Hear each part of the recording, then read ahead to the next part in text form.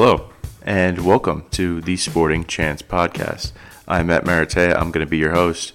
This is a podcast that's all about talking sports and having a beer or maybe two. So, thank you for stopping by, and without further ado, let's get to it.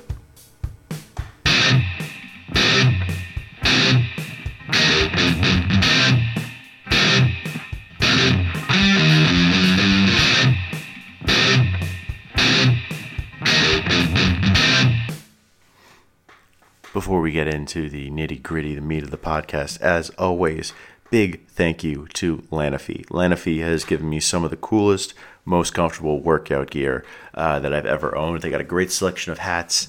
They got this long tees, a little more fitted style, whichever you prefer for working out. It's fantastic sweat-wicking material and super, super comfortable shorts. I think some of the best I've ever owned. If you want to own some, then you just have to use the code Maratea when you head on over to Lanofi.com. And, at checkout, you'll get a discount, and I'll get something too. So, I help you, you help me. It all works out. And for that post-workout bliss you're looking for, head on over to FNX Fit. You will be able to find some fantastic supplements. Really, really good stuff. I use the PM protein. It's really good if you do night workouts, want to get a little bit of protein, but also want to get something that's going to help you fall asleep afterwards.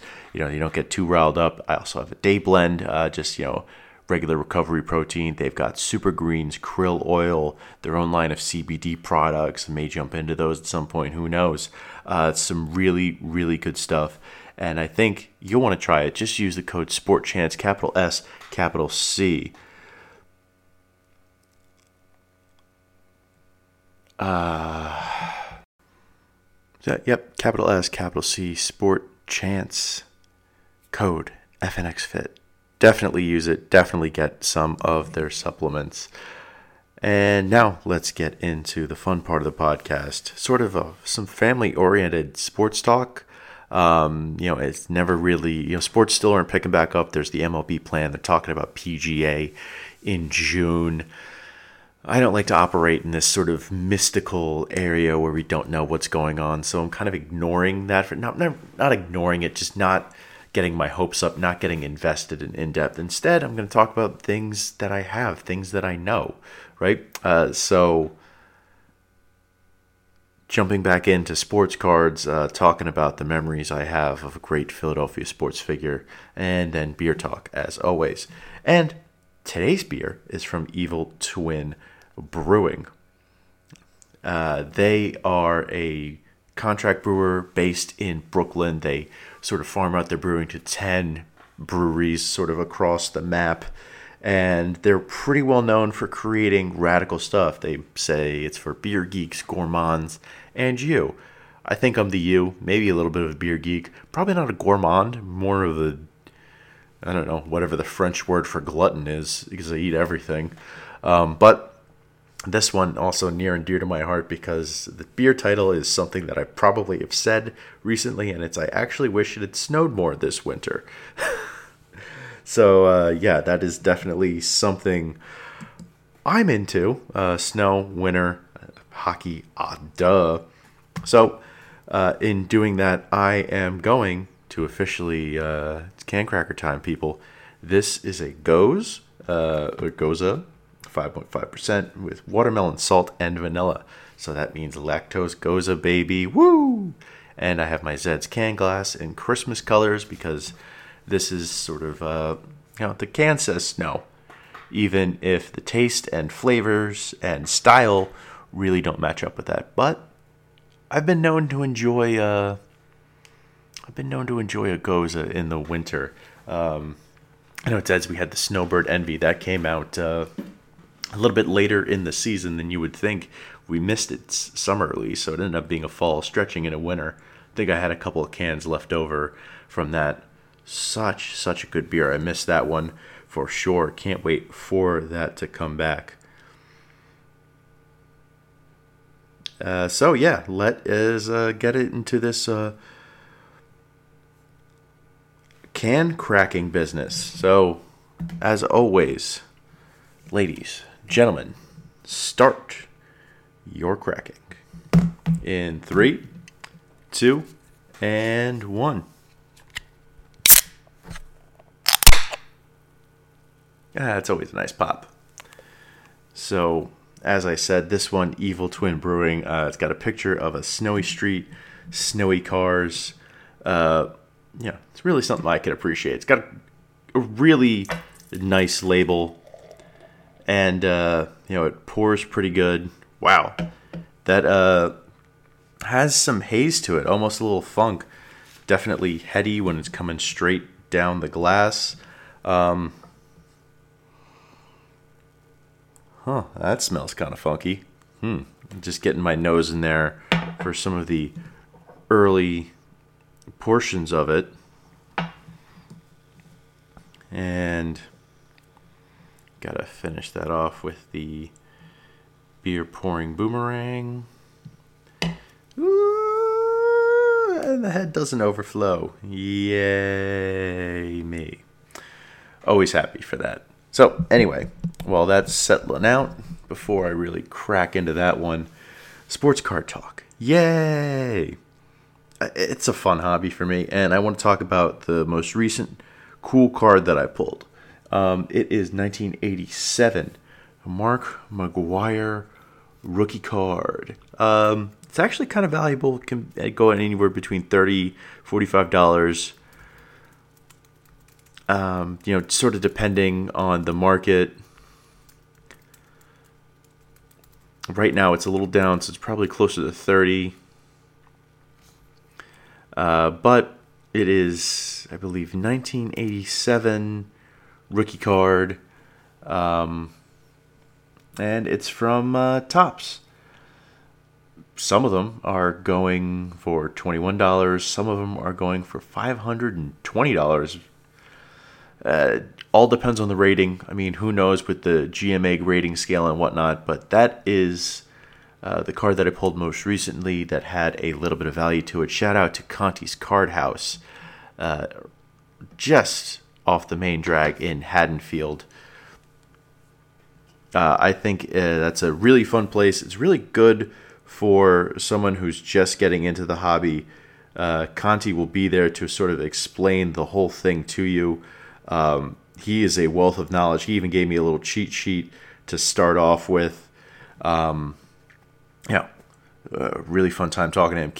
Can't wait to get back into that shop once this is all over and we can get back to basics going on. But I'm going to take a sip of this beer because it's sort of screaming at me in the glass with this haze. Whoa. That is crazy. I'm going to have a fun time talking about that one. But anyway, so favorite card I ever got was a gift from my Uncle Charles. My Uncle Charles, he's a very avid collector, very cautious person, soft-spoken. If he's read a book on the subject, he somehow absorbed every single word and can probably give it back to you, or at least all the information that you would ever need or want to know.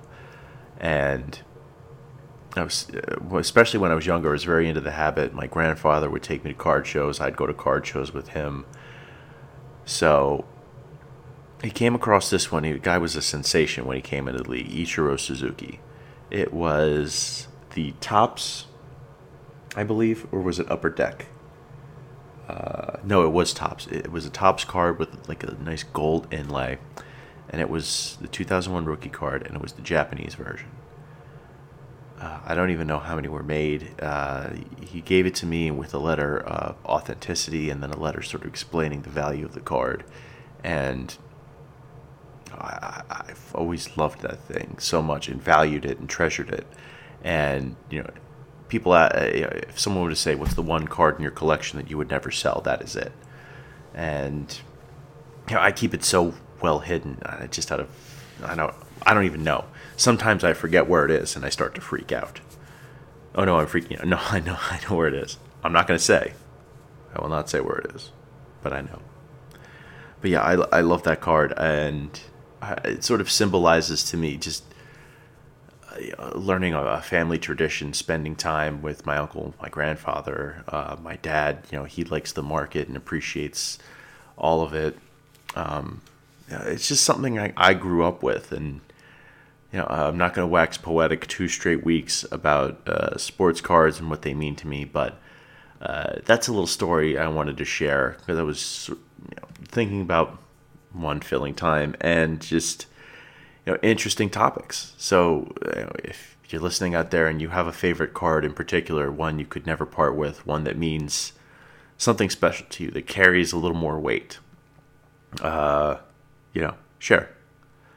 Another really cool card I have that I also want to mention is a Ken Morrow 1980 commemorative Olympic card. He hadn't played in the NHL yet, so it's kind of a rookie card, kind of not. But it's really awesome. Kenny Morrow was one of my favorite players from that team.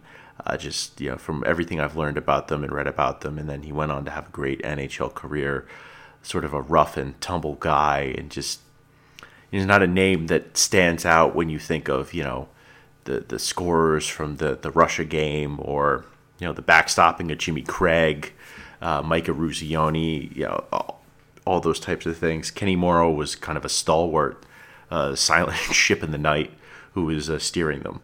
It was like the lighthouse of the team, in a sense. Now, moving on to another slightly emotional topic.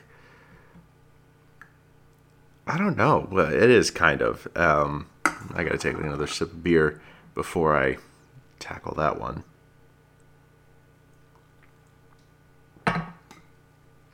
So this week, I believe it was Wednesday, marked the 11th anniversary of the death of Harry Kalas. Harry, obviously the voice of the Phillies for God knows how many years. Somebody that pretty much everyone, probably right around to the age of, if you watch the Phillies, you were born maybe before 2003, maybe, you will remember him in a certain way. And for me, being a 92 baby, I remember him sort of dragging me through the years of putrid Phillies baseball. I have some resonating sounds and joy associated with the 1993 season, but those are hard to grasp and almost sort of fuzzy. What I remember is years like 97, 98, bad Phillies teams, weird lineups, and just the way he would say certain players' names, like the way he would pronounce it, Desi Relaford or Mickey Morandini. That stuck with you, because this was somebody who sounded like he was taking joy, and he really was. He loved what he did, in calling the games and being there day in and day out. And it made you appreciate just that there was baseball on, that there was someone talking to you, that there was something that you could enjoy, you could engage with the game. It was in that era that I had my first favorite player on the Phillies. I always remember the home run calls, obviously. And that ball is out of here, Scott Rowland. Well, I have a complicated relationship with Scott Rowland that I'm not going to get into. Don't want to drag this podcast down. Don't want to drag myself down. Feeling pretty good. But that's one thing, like, I can recall it perfectly in my mind. I can't imitate it. Nobody can, except maybe Joe Conklin. But the way that Kalas said that name, his cadence, it's not replicable. It's something that I'll always stick in my head. And, from there, the Phillies teams would get better, and Harry would it seemed like he was getting better always. He never got worse. He was just fantastic. A Hall of Famer in every sense of the word. And then finally there was the 2008 World Series, and it was everything I had ever hoped for. A Philadelphia championship, and getting to hear Harry's call. And that was just sort of the Phillies, and that team united everybody, and it was all under the tutelage of Harry. Harry helped bring the city together right along with us. He was calling everything as it happened. So he's our soundtrack. He is our collective memory, sort of from that moment, along with the images. He's the sound. Sports in a weird way brings people together. When I was up at boarding school at the time when they won, I was watching the game. Talked to one of the teachers into letting us use his TV while it was on during study hall. I think I even stayed up a little late. And the other guy with me watching, he was from the region, hated his guts. He hated me, I believe. We hugged the crap out of each other when they won. It was, I was happy to just have that to share. And Harry Kalas, he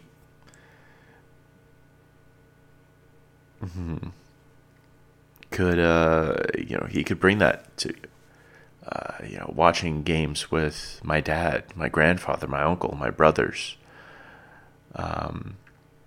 We could be quiet and just listen to Harry, and we could also chat on our own. And it was almost like he was the third person there, sort of interjecting every now and again, interrupting us when we needed to be interrupted. I can still remember watching from the foot of my grandfather's bed, just sitting in a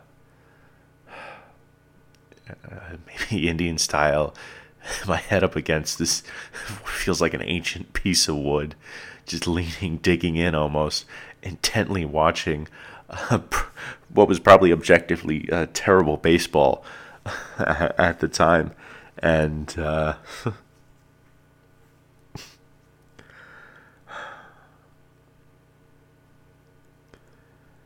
I can hear Harry's voice coming over the TV, maybe a little staticky. I can hear my grandfather's voice. Yeah. We were talking about Scott Rowland or Mikey Lieberthal. Oh, man, Lieberthal was a terrible broadcasting name, but Harry made it sound like music. And this is a topic that gets to me clearly. Thank God that I'm not drunk. This is why I don't start drinking before I start recording.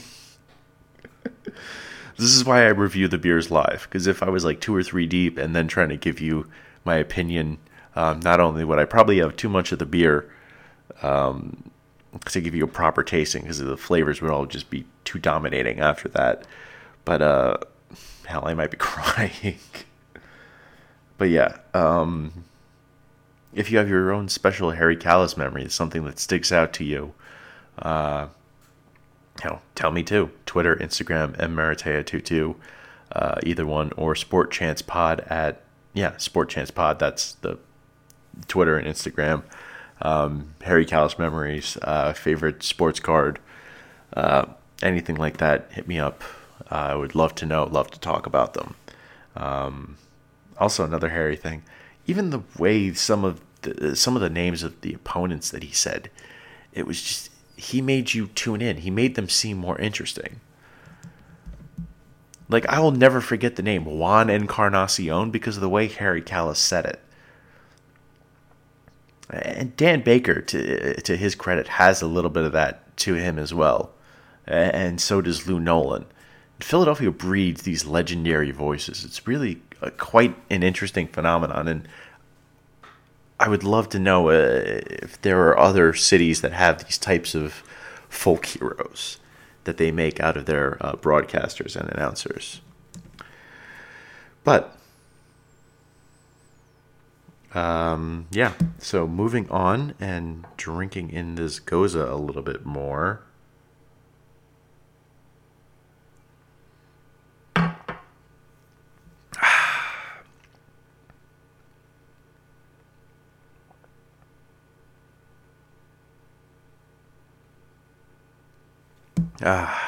That's really interesting. Now, the reason I'm drinking a Gose was pure coincidence. I just happened to grab as I checked the side of the can.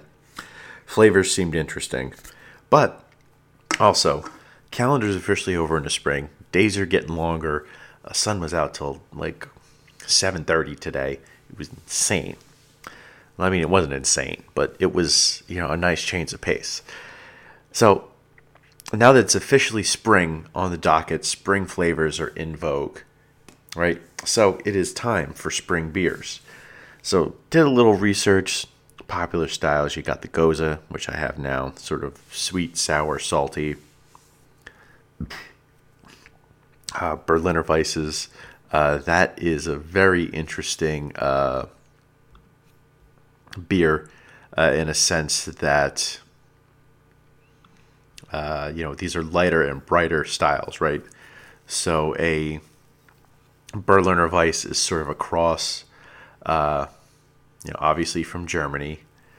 It's part Weiss beer. It can be a little bit wheaty, but then again, you have your wheat beers, right? That's another style. You've got your classic wits, your Hefeweizens, or an American wheat beer. Those are sort of your lemon or orange beers, your Blue Moons. Cloche, which is, they're very bubbly beer. It's sort of like table beer, like I talked about. They're crisp, light-bodied. It's a lager ale hybrid almost, Cologne, Germany, and it's just one of those beers that they sort of just bring you, and you're just whoop, whoop, whoop, sipping them back. They're in the small, tall glasses. The Brut IPA, which I always think should come back. It's got those enzymes from the Brut champagne. I think it could make a return. I wanted to make a return. It's not really a hophead beer, but it's crisp. It's got that champagne quality to it. And then light lagers and pilsners. Listen, it's not. Go for a Founders Solid Gold. I mean, or a Prima Pils from Victory. They'll taste like an upscale light beer, and it'll be worth it to have. Yeah, but I'm not going to lecture you on beer styles and beer picking. I'm just saying you have tons of options out there if you want to get a little bit different this spring. Go to your local liquor store; it's still open. Thank the heavens. But this one I picked up. Thank you, Canals on Route 70. Evil Twin Brewing. I actually wish it had snowed more this winter. Now, as I told you all before, well, first off, this beer is almost pinkish, which is really cool. But it's a Gose with watermelon, salt, and vanilla. 5.5% ABV. So, it's almost pinkish. There's watermelon. And if you've had the Sour Patch watermelon candies, like at the movie theater or the bag of them, those sweet Sour Patch ones, they're sweet, they're sour, watermelony, green, red, covered with those super crystals that probably give you instant diabetes. This tastes like that.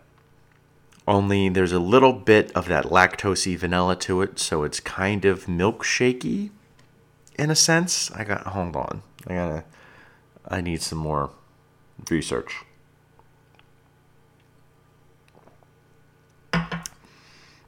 It smells sweet and sour. It's got a little pucker to it. This would be great, I think, with some type of Mexican food, maybe. I think which it goes is usually paired with the salt, and there's a lot of lime in there. Typically, it's almost like a kicked up cerveza style. Sometimes,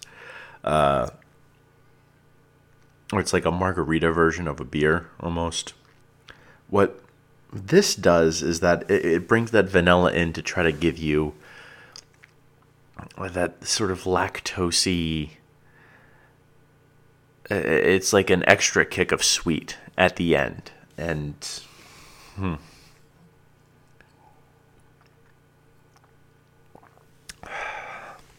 I'm oddly between liking it, loving it, and hating it. Because this one, it's tough to...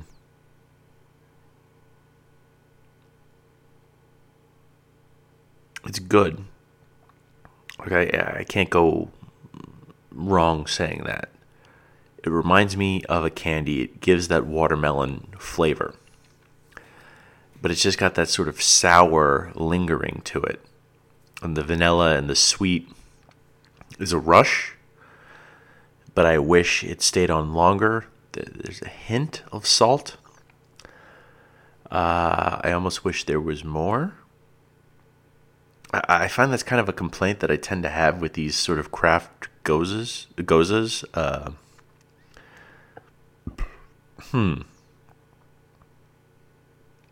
I can tell you it looks great in a glass, and it would definitely get people talking. It would be an interesting beer to serve. I think this needs something maybe spicy to stand up to it. This could be. I could see this being great with like fish tacos and a mango salsa.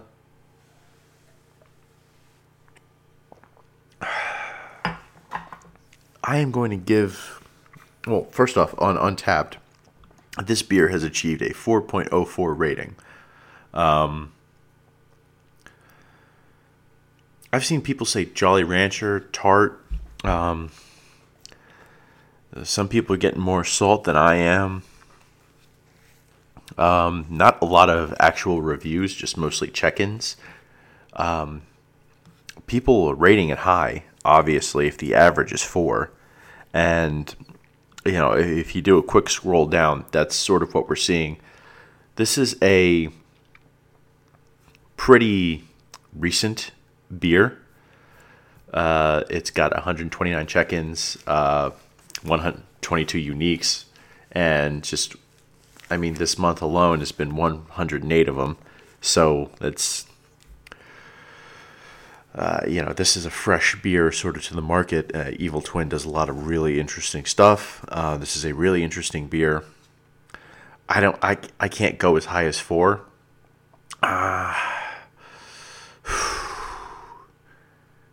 See, this is where I almost wish I had paid that extra money to Untappd so I could give it like a 3.9 or 3.8. But since I'm sort of stuck to my gradual scale, this has to be